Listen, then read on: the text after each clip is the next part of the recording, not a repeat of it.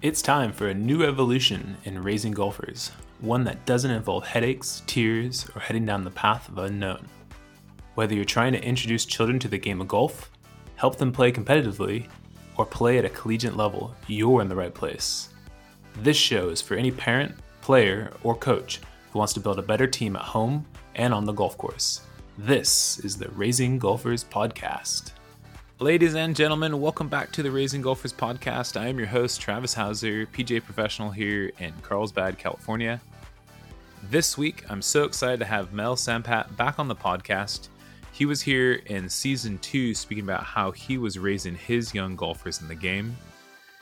He is also an active listener of the podcast, and from what I've seen, Mel has a growth mindset and is constantly educating himself in so many ways, including how to best raise his children. So he will also share some of his big takeaways from what he has learned, and he always has so many great resources for us to look into. Today, he and I are going to talk about what has changed recently with him raising his children in the game of golf, and then some of his great ideas for scoring with young junior golfers. All right, Mel, I'm so excited to have you here back on the podcast. It's really good to have people come back onto the podcast for more than one episode because, I think the first thing is that we see eye to eye in so many ways in raising golfers, and there's so many topics that we can discuss and talk about.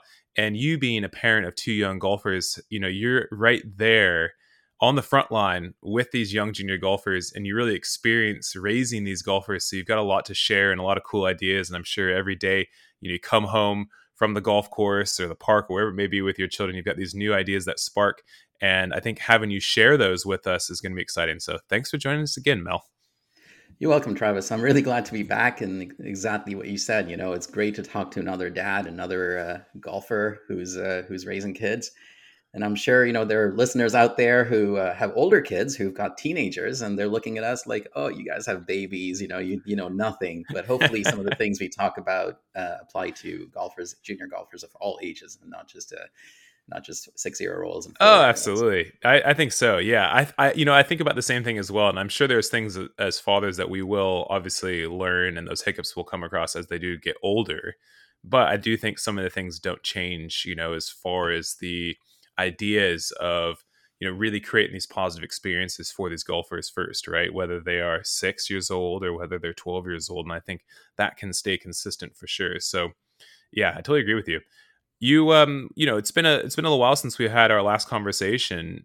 What kind of new golf adventures have you guys been on or experiencing, or activities recently that might be new? What have you guys been up to? Sure. Yeah. So I have a 6-year-old and a 4-year-old, and I try to keep them active in golf, at least 2 or 3 times a week. I'll take them to the park, hit some balls. These days it's been getting dark a little early, so I try to take them before school. Oh, that's cool. On our way to school, we'll stop at the park, we'll hit some balls. My 4-year-old is just obsessed with Star Wars. I think I mentioned this earlier in a previous episode. So what he likes to do is he'll have his bike parked about 50 yards away from us, and he'll start hitting balls towards it, and he'll pretend like the balls are X-wings and fighter jets and stuff flying at the bike. He loves that. I can't get him to stop doing that. That's cool. He doesn't want to go to school. He'll just say, "Can I hit 50 more balls?" That's awesome. Yeah. And I have to drag him away from the park and say, "Kid, it's time to go to school. You hit enough balls today." And it's great, but you got to keep coming up with stuff like that, because soon he's going to get bored of that, and he's going to want to do something else. So that's great. Yeah, I love that. I mean, I think that just ties in. Just if there's any new listeners coming on the podcast, with my mini golfers, they're age 3 and 4, and then 5 and 6. It's 2 classes I run, and I think I got this from Kate Tempesta. She's from Birdie Basics, and basically said we're wired for story. And so in those classes, I also do a lot of story-based learning, story-based golf experiences. And that's pretty much exactly what you're doing right there with your youngest. And that's what keeps them engaged. And that's why they want to hit 50 more balls. It may not even be the fact that he wants to necessarily play golf per se, right? And I'm not just saying your son. I'm just saying just generally with children. A lot of times they're learning golf without even realizing they're learning golf because of these other things related to story. And I think that's so important. Awesome that he's having that experience and you're providing that for him. So that's really cool, Mel. Yeah, you have to use it while it lasts, because my 6-year-old won't fall for that trick anymore. If I tell her, hey, here's a princess castle, and you're hitting, you're shooting balls into the castle, she won't have that. She's like, no, Dad, this is golf. Just say it's golf. So man, just milk it while you can, because That's then you got great. to come up with something else. That's great. I love that. That's a really good idea. I appreciate you sharing that. So then, with those, early morning experiences since our last conversation, have you learned anything new about raising your young golfers since the last time we spoke? My daughter just turned 6, and I realized that she's getting to the point where she's getting really good, and she's almost out of my my comfort level now, and I have to really hire a professional to take it from here. Hmm. So I've been looking around for a good coach, and just start kind of lessons for her, maybe a small group or private. And I think, as a parent, you always have to look for when is the right time for you to step back and let someone else take over, Hmm. even though it's very tempting to think you can do it all and just keep working on it. You've got to know when the time is right. That's yeah. So I totally agree. I'm curious, just from your parents' perspective, what kinds of things are you looking for in a coach right now for your daughter who's 6 years old? yeah, so her swing is at a point where some things are inconsistent, and when I try to fix them, it gets to a point where she gets frustrated with Hmm. me, and because when I teach, I'm not a golf professional, and when I tell her things, sometimes the things I'm telling her don't line up, and she says, yeah, last time you told me not to do that, and this time you're telling me to do this, so which one is it? Hmm. And those are the moments when I feel like, right, I should probably know what I'm talking about when I'm telling you not to do this, and I'd rather have a coach fix that and tell you why that's the right thing to do. Hmm. Um, Absolutely. and so, there are certainly roles that a parent can perform and should continue performing over the long term. Motivating a child, being a good role model, making time in their schedule, and all of those things.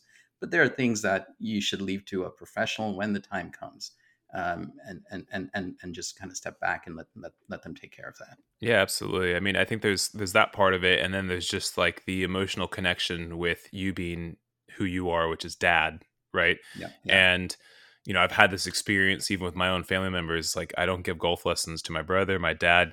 They see me as younger brother, they see me as son, they don't see me as golf coach, right? And because of that, I'm going to steer them in other directions. And it's not always the case, but I would say from what my experience being a golf coach, 90% of the time you see that a lot. And so there's the balance between those two things, like what you described there, as far as finding real professional help, but then also there's the emotional connection and the roles that children see us in as being parents.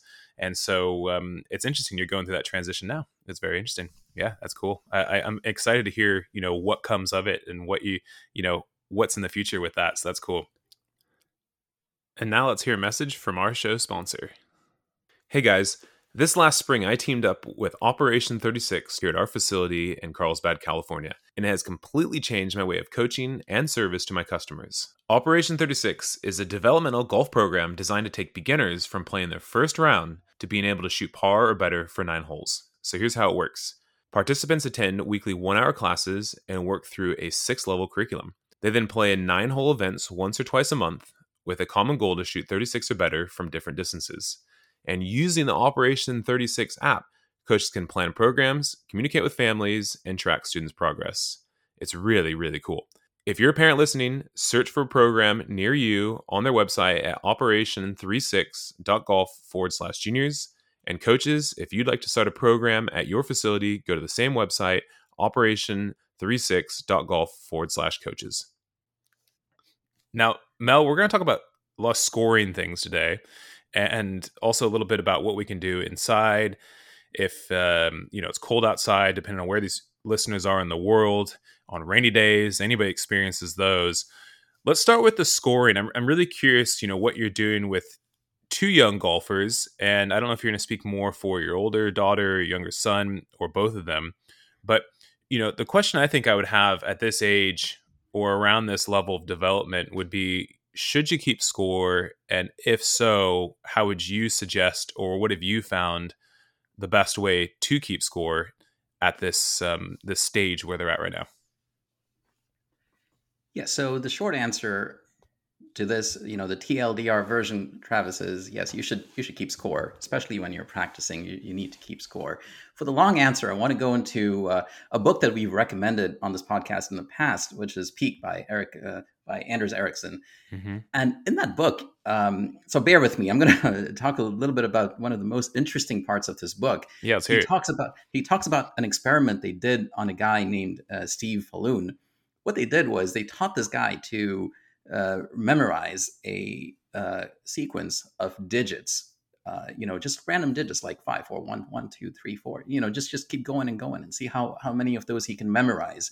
Now, keep in mind, this guy wasn't a genius. He wasn't any kind of special human being. He was just some random guy from like a graduate class or something, and they just plucked him out of there and said, "Hey, we're going to teach you how to memorize a sequence of numbers." Mm-hmm. So, in the beginning, he was able to memorize 5, 6 digits, and over time, it got to 20, a couple dozen, and then eventually, by the end of this whole series of experiments, he was able to memorize 82 completely random digits and then recite them back to his to the person conducting the experiment. Now, the reason I share this is because they, the way they went about this was they didn't have him come into the lab every day and say, "Hey, Steve, let's see what you can do today, and we'll see how many you can memorize. Then come back tomorrow. We'll do some more." If that sounds familiar, that sometimes that's how we take our kids to the driving range and say, "Let's see, hit some balls today. Let's see, have a little fun." And you'll try to do better tomorrow. But that's not the way they trained this guy. They kept track of exactly how many digits he was able to memorize. And when he came back the next day, they said, "Okay, so you did 20 yesterday. Let's see if you can do 21 today and 22 the next day," and slowly build up to as many as he can do. This is called peak. This is called deliberate practice. Peak is the name of the book, but this whole the way they did this is called deliberate practice, and it's all about performing and practicing at the limits of your abilities. If you are constantly practicing in your comfort zone, for Steve, it would have been, 5 digits, or what most humans can memorize as a phone number, like 7 digits or 10 digits. He wouldn't have gotten better. He would have successfully memorized any combination of 7 or 10 digits, but he would never have gotten beyond that. The reason he was able to get better and better over time is because he kept performing and practicing at the limits of his ability. Now, this is what we want to do when we are practicing golf or tennis or any kind of skill that requires a certain amount of practice, deliberate practice. You always want to practice at the maximum or just past the maximum ability you have right now. And you can't do that. You can't do that unless you know what your maximum is. What is your current ability, and how do you perform just past that? In fact, in the book, the author talks about how if you only practice at your comfort level, not only do you not get better, but you can actually get worse over time. You get worse because your body just adapts to performing at that level, and gradually you lose whatever you've built up, and you just get worse over a long period of time. But you certainly don't get better. And so, it's if you want to get better and better, you have to keep performing at the limits of your abilities, and to do that, you need to know where you currently are.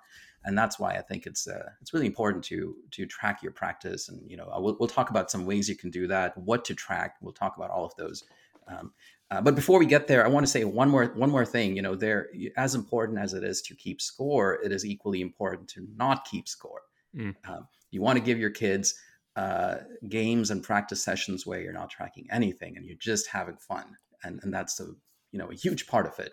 Absolutely, there have to be stress-free moments. For sure, there needs to be a balance, for sure. Now, I'm going to backtrack with the book because I read the book myself, and I remember that experiment. And I remember thinking, they were actually listing out some of the numbers, like the random numbers they were putting out in the experiment, right? And I was thinking, like, just in my head, I was doing that, and I'm like, I could probably by the end of today get to maybe, I don't know, maybe up to 10 or something like that.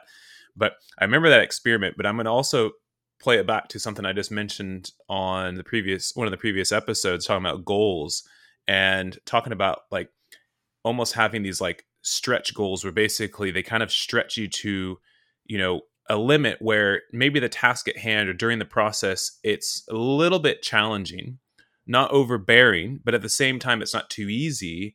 and boring where you decide just also to walk away from it. So what you described there and what you described in the book, and I think what you're relating to also with just practice and scoring as well with junior golfers is that it does kind of have to push them to it has to push them a little bit further and a little bit further than they actually think they can get to, and stretch their goals and their ability to where there's actually a challenge at hand. Now, of course, it's very delicate, especially during certain ages, of how to do that. And I think there's a lot of different activities that you can do in practices in junior golf. I'll give one, for example. I did this activity. It's called One Step Away. And basically, it's a challenge where you take one step away from the hole, you put a ball down, and you have to make the ball in the hole in 1 or 2 putts. If you do that, then you take 2 steps away. And then if you make it in 1 or 2 putts again, then you do 3 steps away from the hole. And it keeps progressively moving further and further away. So then it begins to stretch your limits as far as how far away you can get it to make 1 or 2 putts to get in the hole. And if you keep track of that, you might remember, okay, so last week in 5 minutes, I got to 6 steps away. Let's see if I can get to 7 steps away this time. And again, I think that's kind of a similar balance of what you're saying there. Yeah, it sounds just like they trained this guy to remember a sequence of digits. I mean, that's exactly what they did. Right. When you're doing this with juniors, it helps in a different way. You know, if you write that down, that score down from a previous session, you bring it to your current session, you can show the kid this is where you were last time. It gives them a number, which is something more tangible than just an abstract idea of what they're supposed to do. And then with that number, they know mentally what they're aiming for. You know, whether it's 6 steps or 20 steps, and they know that this is what the goal, you know, of what they've come to do to the golf course is. Right. I think so. I think that's spot on. Exactly. So then, you know, share, what have you been doing recently with your children, like in line with that? Like what kind of activities or tasks or tracking have you done, and how's that been going? Yeah, so we do simple things. You know, the most basic thing I'll do is I'll take 20 balls and, you know, take them out of the bucket that we get in the driving range. You know, just put only 20 balls down on the black mat and say, okay, so our goal for this is to you know, we pick a goal, whether it's distance or accuracy or direction or swing quality, whatever it is. You know, first we'll go with distance. Let's just go with distance. I'll say, okay, so Reina, your goal is to hit 70 yards. And let's see how many of these 20 balls you can get to 70 yards. Last time you hit 12. This time, let's see if you can do 15. It's really, really simple. And, you know, for a 6-year-old, you know, those numbers make perfect sense. You know, these are small numbers. They're not exceeding 20. And, you know, she kind of has an idea of what 70 yards and 100 yards are. So that's what we start with. The next thing we'll start with, and the next thing we'll do is, okay, here's a pitching wedge. You see that flag that's 30 yards away? Let's see how many balls you can land right by the bottom of that flag or within a few feet of that flag. And then I'll keep track of that as a separate game, you know, making sure I don't combine that with the previous game. And then the next thing I'll do is, you know, similar things. I'll just do, you know, let's see how many balls you can hit without slicing them left and right, and just keep track of what percentage of balls don't slice. The important thing is for kids at this age, I break down these skills into separate games. I don't combine them together, because if you try to go for distance and non-slices and loft and all of those things into a single game, it can be overwhelming. So just break the games down and track 4 different metrics as opposed to just one, you know, for perfect shots, and just see how far you can go. And then you can always evolve these games. You know, as your junior develops, you're moving the goal from 70 yards to 100 yards, or, you know, if you're or you can factor in the non-slicing aspects of the shot into the distance game. But initially, you know, when you have younger kids, it's best to just keep these games separate and focus on one goal at a time. Right. I think there's a couple things I want to touch on here. So first one is, I would say a lot of that sounds like, you know, task-based learning. So it's basically a task at hand. Now there is a goal too, but there's a task, and it's just like, okay, you know, you just got to here's 20 balls. Let's try to get 12 past 70 yards today, right? That's the task that's at hand, right? And I think what's good about this, and like you said, it's sometimes, you know, you don't want to get too many things going on so it's not overwhelming, right? I coach a lot like this, where I might talk about a technical area within the game, within the swing. So I'll talk about a technical area within the golf swing, right? Or a concept of how to get the ball in the air, a concept of how to strike the ball in the center of the club face, or a concept of how to control where the club hits the ground in front of the ball. So ball first, contact, ground second. But then I take a step back and say, okay, we've talked about this. you've learned about this. Now, sure, you haven't perfected it, but now here's the task or here's the goal. Now just run with it, right? And I would say that's a very good way of coaching lightly and getting the message across to young junior golfers. Now, that's just one way, right? Then you also have like games-based learning as well. And that would be different, where then it turns into a game, like things you've been doing with Star Wars with your younger son, those types of activities, right? And I think that's really, really cool. Now, my follow-up to you as being a dad would be, how do things go when she doesn't reach the goal or the task? Let's just say she had 12 shots out of the 20 last time to 70 yards, but this time she has 10. What do you guys talk about? How does that go? Yeah, that's a great question, and I wish I knew a really good answer to that. There isn't. It's Right. different every time. Sometimes it can be false praise. Yeah, it's where you praise the effort. Just Mm-hmm. tell them that, well, you tried really hard, and sometimes even grown-ups can't do what they came to do. Mm-hmm. Let's go get some food. Let's go have a snack, and try to just celebrate the fact that we're on the golf course. Point out some squirrels, or point out some other kids who are struggling, or just try to think positive. Right. It always helps to have a good snack after, or take the kid to a favorite place to eat. And that reminds me, it's always good to have a fallback plan in case things don't go as planned. Have a restaurant in mind where there isn't a big wait, so you can 100%. quickly get down to business. That's great. Yeah, that's great. I think when you do that and you reward not necessarily whether you passed the goal or not, right, or shot the score or not, it's you're really encouraging the process more than you are just the outcome, right? Yeah. And so if they can always fall back on, like you said before, the M&Ms, right, or fall back on their favorite restaurant, or fall back on, hey, we're going to get ice cream today, right? That shows and sends a clear message to the juniors that, this is a process. You're working on the process. You gave your best effort. I know you didn't achieve the goal today. Nothing is linear, but you gave your best effort, and look, we're still celebrating those small wins. Of course, and just by the mere fact that you're keeping score means there will be disappointment. But I think the benefits of this process of tracking your progress is worth the pain you're going to feel sometimes when there is disappointment to deal with. For sure. 100%. Have you seen any trends with, let's just say what some of the tasks that you have for your daughter, like after tracking it over a period of time? Have you noticed any connections and trends, whether, let's just say, she performs better in the mornings or performs better in the afternoons based on her energy level, or scores that she's had, or related to weather or anything else emotionally? Have you seen any trends after tracking it for a period of time? Yeah, totally. Besides the driving range practice, I'll also track her games, and we discussed this at length in a previous episode where I talked about the scorecard that I use. So yeah, I do track these things, and I also track her score while playing. And I've noticed that she actually plays better when we're paired up with random people. She plays worse when she's playing just with me. So Interesting. That's very interesting. wish that the golf course would pair us up with two random people when we go out to play, because then she has a little bit of a incentive to perform, Right. instead of when she's just with dad. Understand. Of course, the weather helps, and other variables like having had a nice breakfast, all those things help. But I think the biggest driver has been having people with us. That's fascinating, isn't it? And imagine too if all of a sudden then it's with her friends with her as well, right? And I've found this as well with some of my junior golfers in my program, how they perform when they're paired up with their friends versus how they perform when they're paired up with just some other players. And I ask a lot of junior golfers, I need to bring some of these juniors onto my podcast, because just talking to them and asking them these questions about, I ask them, I say, why do you like golf? What is it about golf that you like? And like, you see research online that says why children like sports, and it's totally true. Number one, because my friends do it. Yeah. Number one, right? Why do you like to go on the golf course and play on the golf course? Oh, because my friends are out there with me and it's fun, or I like the challenge. Those kinds of things. Those always come up, right? So even though you get paired with people you don't know, it just creates this like environment, like you said, that gives her extra incentive to perform.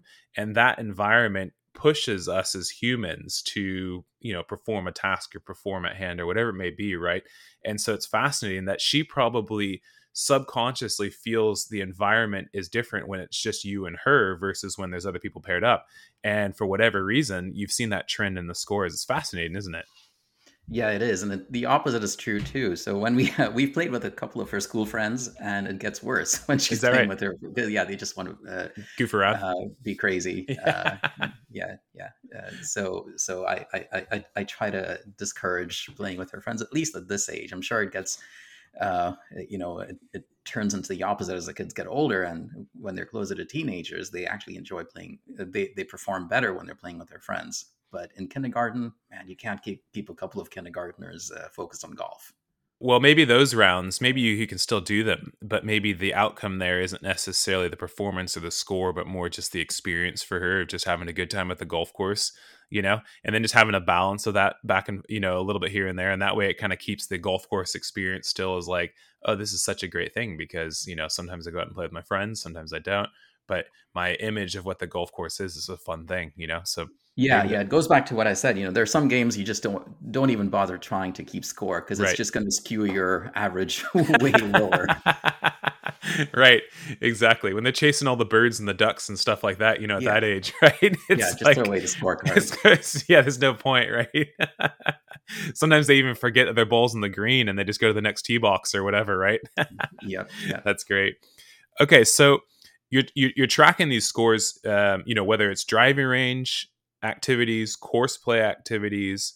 What are you using to track the scores? Like, how are you collecting all this information? Sure, sure. So ultimately, the stuff has to end up in some digital way. Whether I've used everything. I've used Google Docs as a spreadsheet. I've used an iPhone app called Tally, which is just a way to capture numbers across anything you want to track, even glasses of water you drink. There's another free service called Airtable that lets you basically make a database with any columns and rows you want to define, and then you can track whatever metrics you want. So you can have your pick. And for golf games, I use Golf Shot. That's a really nice app. It's free if you don't want to use their GPS capabilities and just use it as a scorecard. So it's a really good way to track your scores. So these are great. The caveat, though, is that I don't do any of this digital stuff, iPhone stuff, on the golf course. On the golf course, I basically have a pencil and paper, maybe a clipboard when I go to the driving range. The reasons are it can be very distracting to pull out a phone every couple minutes to enter a score. Even if the phone turns off and then the kid thinks you're playing with your phone or you're getting distracted, you can see an email come in and you can just totally lose your focus on what you're there for. Another thing is, carrying a clipboard and a piece of paper with you can show the kid, you can show your son or daughter, here's the goal, keep your mind on this. But on a phone, if you show it to them, their minds just starts thinking about YouTube and, the things that like to do on your phone. Yeah, it's So, distracting. I wouldn't do any kind of score tracking with a smartphone on the golf course. You pen and paper when you get back home. You can digitize the scores and whatever analytics app you want. The simplest one is just Google Docs with their spreadsheets. I like that. Okay, I'll share those in the show notes as well. All right, so those are some really good ideas and cool things that you're doing as far as keeping score and tracking. And again, Mel, just like last time when I'm having this conversation with you, it starts to spark some ideas for me, what I can do with my own children, and then also for my students in my golf classes. And just to let you know, I have taken on the idea of the scorecard that you shared with me last time. And it's really, really cool. We think of new ideas of, okay, we're on the golf course. We have a few golf related tasks, but let's make sure we see an airplane. Let's make sure we can find a squirrel and see a bird. And we've had a few funny situations where we get all the golf related things off the task. We find a few of the things and it's like, okay, we haven't seen a squirrel. So then if we have a golf cart, we'll just ball them around the course somewhere until we find a squirrel, right? And then check that off. And I'll tell you what, my oldest son, he is so excited, right? He's not thinking necessarily about the golf and the performance and all that so much. But again, it's just creating this positive environment. So again, some really cool ideas there. And it's awesome, these ideas of how to track and then again, kind of stretching those goals already in a very, very gentle way, even starting at a young age. So great ideas. Thanks so much for sharing that. Yeah. All right. Moving to the next section, you've talked about some suggestions that you've had, whether it's indoor practice, things you can do at home, or, again, listeners around the world, some people right now are listening, they're looking outside and they got 6 feet of snow outside. What kind of activities would you suggest to keep junior golfers engaged in the game during the winter or during times we can't go outside and play? So there are lots of things you can do within your house that are golf related. The most obvious one is just get a putting mat. I mean, that's there's the cliche of the old CEO with a putting mat in his office. Mm-hmm. The evil CEO of a company who's going to lay everyone off, and he's putting in his office. But it doesn't have to be like that. Your kids can have a blast putting balls into a little mat in the house. You should also be working on the golf swing, as everyone knows, the swing is so difficult, to master. There's so many little moving parts, the how far back you go, and the hinge, and the twisting your wrist as you come in, and how far to follow back. And if you don't practice those things, what I've found is they start to degrade even within a week. I found that if we don't work on our swing, it starts to get worse, and then when you come back to hit some balls, you have to cover some ground which you thought you already had. Mm. So I think just working on the swing, even during the winter, is pretty important. So you can get some plastic balls, which you can hit indoors, which hopefully don't damage your walls. But sometimes they do. Sometimes it's not the balls; it's the clubs. You're too close to a wall and you swing, and it's the club that makes a ding in your wall, and then you get yelled at. If you don't want to deal with plastic balls, you can always get a smash bag.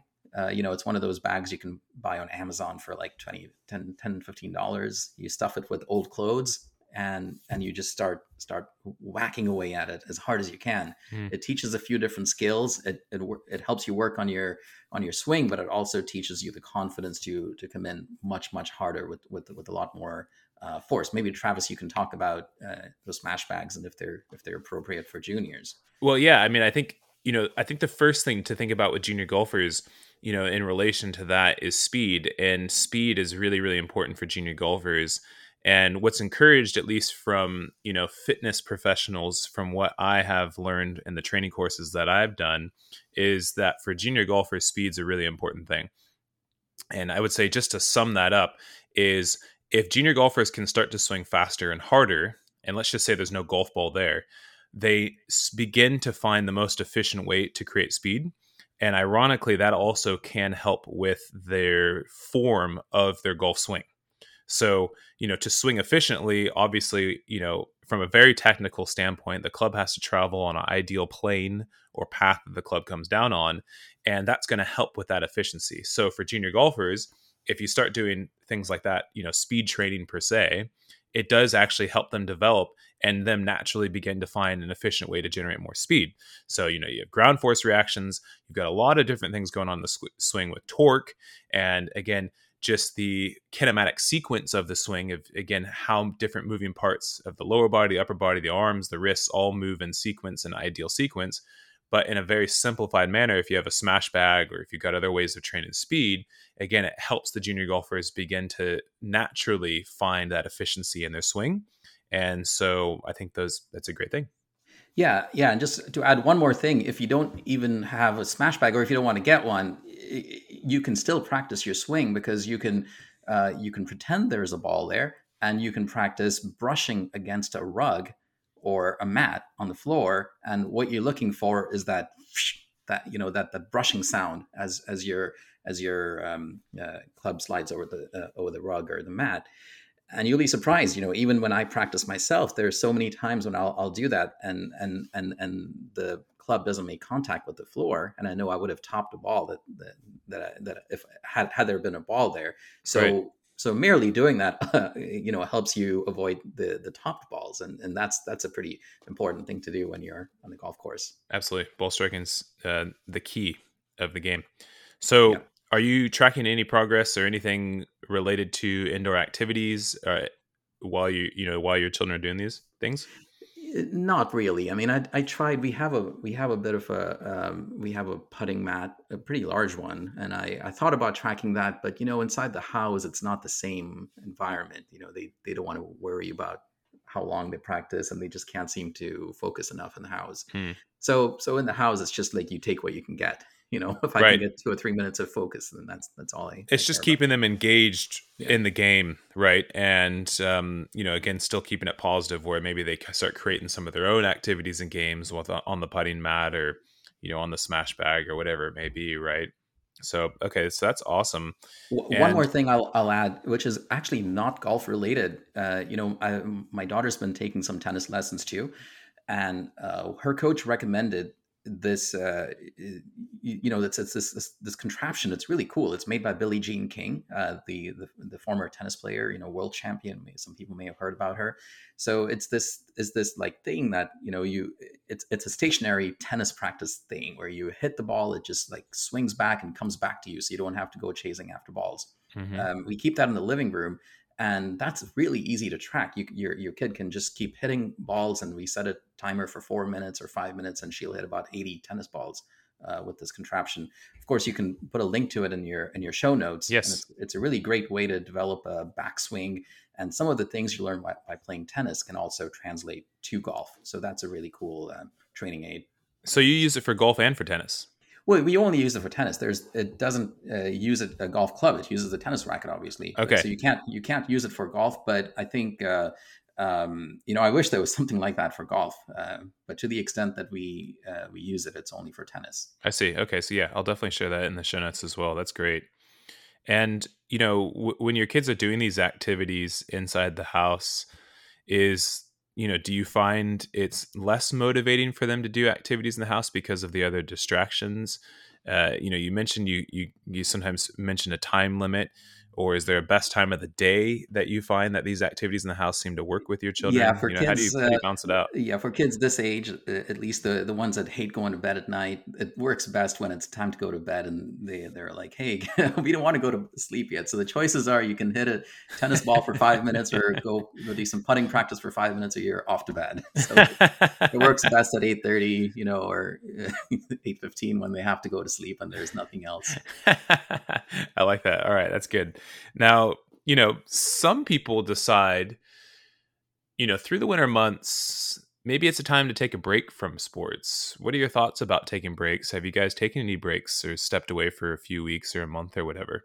We haven't been playing golf for enough seasons to know what can happen if you take extended breaks. But as I mentioned earlier, there are times when, we'd go on vacation or traveling, we somehow end up not playing golf for a couple of weeks. And I've noticed that the swing does degrade.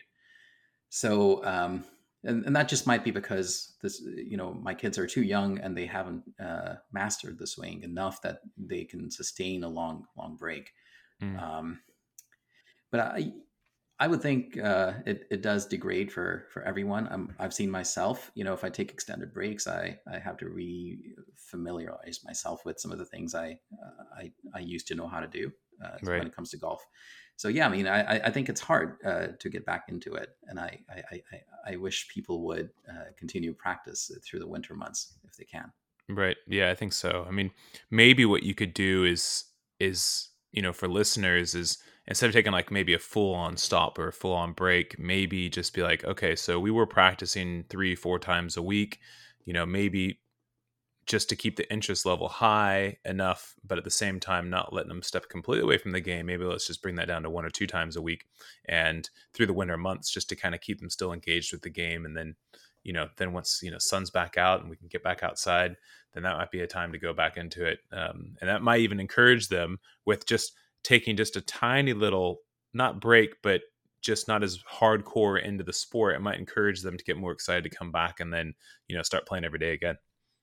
Yeah, and of course it depends on what people's ultimate goals are. Golf isn't the only game, and there are games which are better suited for winter. Absolutely. You can, of course, focus on those games during the winter months, and come back to golf later. But if you want, especially if you're hoping to do tournament play, and if you're hoping to play at a more advanced level, then I wouldn't risk those skills degrading over the winter months. Right. Yeah. Yeah. Good suggestion there. So, Mel, recently you watched King Richard, and it's about Serena and Venus Williams. And I'm really curious to hear about your takeaways from this, because their father was the one who basically coached them through the sport all the way up into basically where they are today. I've seen some videos of them at a very young age that some of the local news channels did, and this is like dating back to, I want to say, the 1990s. So tell us a little bit about, what's this about first and foremost, and then we'll get into some of the details of your takeaways from it. I'm sure that everything in this movie is based on reality, but there is a little bit of creative freedom there. So yeah, it's a great movie. I encourage any parent who's pursuing a sports career, or even just higher level sports success for their kids, watch this movie. It's like you said, it's about Richard Williams, who coached his two daughters, Serena and Venus Williams, when they were younger, and got them into playing professional tennis. So I can talk about some of my takeaways from the movie. Absolutely. First, Yeah. the big one is that behind most successful parent-child partnerships, parent-child athletic partnerships, is often a parent who is often unnoticed, unappreciated, underappreciated, and that's, in this case, it was their mom, and her name was Orsine Price. Most people haven't heard of her. Most people don't know that she's also a tennis coach, and she was instrumental in teaching Venus some of the foundations of tennis. She doesn't get as much credit as she deserves. Just like a lot of our spouses, it's usually the dads who take their kids to the golf course, but it's the moms or the other parent who is, doing all the other work. Keeping the kids fed, keeping the kids healthy and emotionally balanced and well rested, and sleep and medicine and bandages, and just keeping the kids happy and ready to perform when they're out on the golf course. So I think, I want to give a big shout out to all the parents who are not physically at the golf course, but who do so much work behind the scenes to make sure that when the kids are on the golf course or on the tennis court, they can do their best. Thank you for saying that. That's so true. I totally agree with you. I thinking about it deeply, it's so true. So it's so kind of you to share that and say that. Yeah. Another takeaway is that a parent can often be the best first coach for a child. It helps if the parent themselves play the sport, because then they can be the inspiration and the role model for the child to pursue that sport. In the movie, you see that Richard Williams himself was a tennis player, and he spent a lot of time getting better at tennis himself before he got his daughters into tennis. So he knew a little bit about it, and he's not different from many of us here listeners who are not professional golf players, but they know enough about the game to introduce it to their children. But however, I will say that a parent's only job, and I think I touched on this earlier in this episode, a parent's job is not just to be a coach, but to eventually know when it's time to get out of the way. Two key moments in the movie are when Richard Williams introduces Venus to her first coach, and he had to try really hard for the coach to accept her. The coach had certain preconceived notions about who should be playing tennis, who he should be coaching, and he ran into a lot of resistance from coaches who would not accept Venus Williams as a player. But when they saw her play, they accepted her, and this happened multiple times. So, but it wouldn't have happened if Richard hadn't tried so hard to bring his daughters to the places where these coaches worked. So it's really important for a parent to recognize when the time is right to let the professionals take over and just take it from here. That's great. Yep. And then another fun thing about the movie, almost funny, is every time Richard would take the kids to take his daughters over to the tennis court, he put up a sign that says, if you fail to plan to fail, which is a total cliche. If you see that sign, it's been said a million times. But the point, the bigger point he's making is, you have to go into your practices with a plan, and if you don't have a plan, not just for that practice, but for the longer term, then you're really not accomplishing much. You're just hitting balls. And that applies to golf as well. Like I said earlier, keeping score, tracking your progress, all those things should be part of a bigger plan. And if you're not going to plan, then you're not getting much out of your time. Yeah, that's So great. yeah. So these are some of the takeaways, but it's just a good movie. It's not. I mean, my wife and I felt like they didn't give enough credit to the hard work that the girls did to improve their own tennis, and they gave maybe they gave a little too much credit to their father. But it's a movie, so. Absolutely. Right. So it's interesting because, when you're mentioning these things and then what you've already talked about, what you've done with scoring and just some of the other activities that you're, thinking about doing with your daughter, and then also seeking out for additional help with a professional coach. It sounds like some of these things you saw in the movie, maybe you're already thinking about, but you've already started implementing into some of the things that you do with your daughter and raising your children in the game of golf.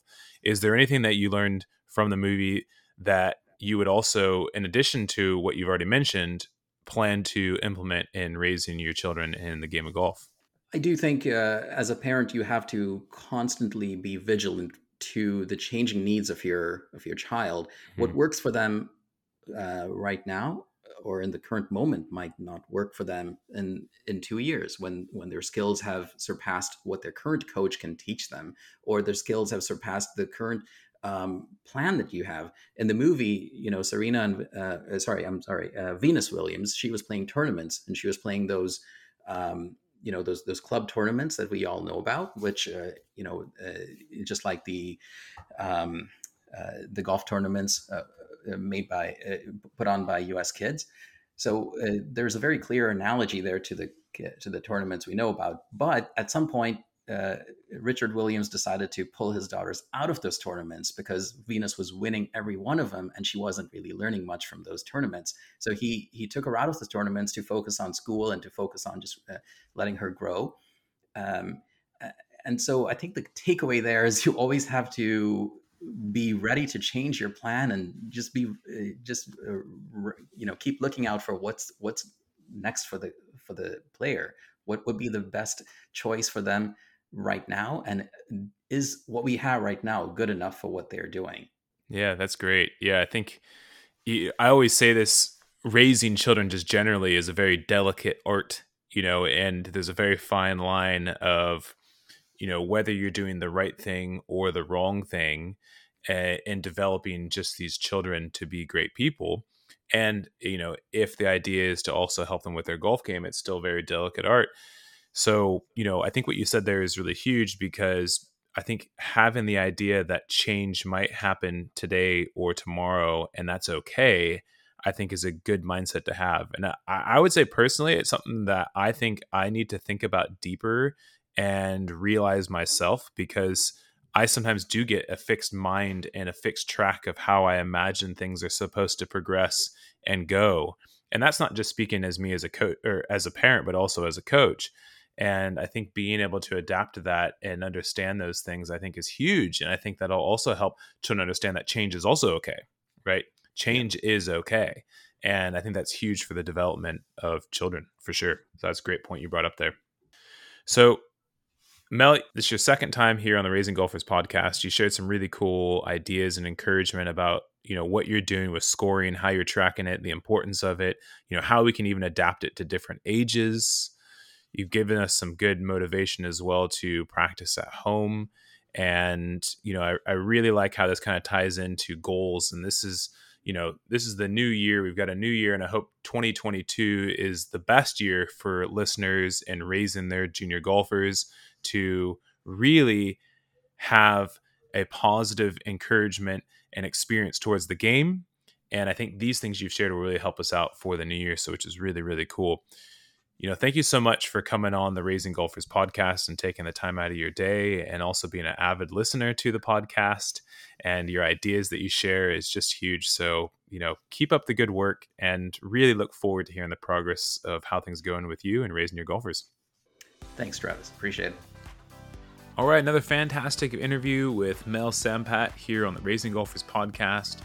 I always enjoy the insight he has to share, and I always learn something new from him, whether it's being in the parent's role or in the coach's role, and it gives me so many ideas and encouragement and motivation to go out and try so many new things. And it just makes me realize that, in the pursuit of immersing children into the love of the game of golf, he always has these new really cool ideas and things that I always take away. So I hope you're the same. You took some good notes from this episode. Now, Mel talked about scoring, and scoring doesn't have to be so rigorous. It can be light, it can be fun, and it can be done in a different way. And he's got so many creative ideas and ways he does it with his children. I think it's motivating and encouraging and really gets them excited about the game of golf. Now, here's what I think you need to do if you're not already doing this with your junior golfers, is you need to keep the practice sessions light, make sure that they're having fun, and praise them on their effort, not on their results. Mel mentioned that things are constantly changing. Children are constantly developing, going through different developmental stages. And he said that you always have to be ready to change the plan and be on the lookout for what is best for our children. And I think if we have that open mind and we have the growth mindset and understand that, we might have to make some adjustments to the plan that we might have had in our head, I think it'll be really, really beneficial for the junior golfer. And I think for the relationship between you as a parent or coach with your junior golfers. Mel, thanks so much for coming back on the podcast. Ladies and gentlemen, thank you for tuning in. Look forward to hearing your feedback and having you back on the podcast here next week.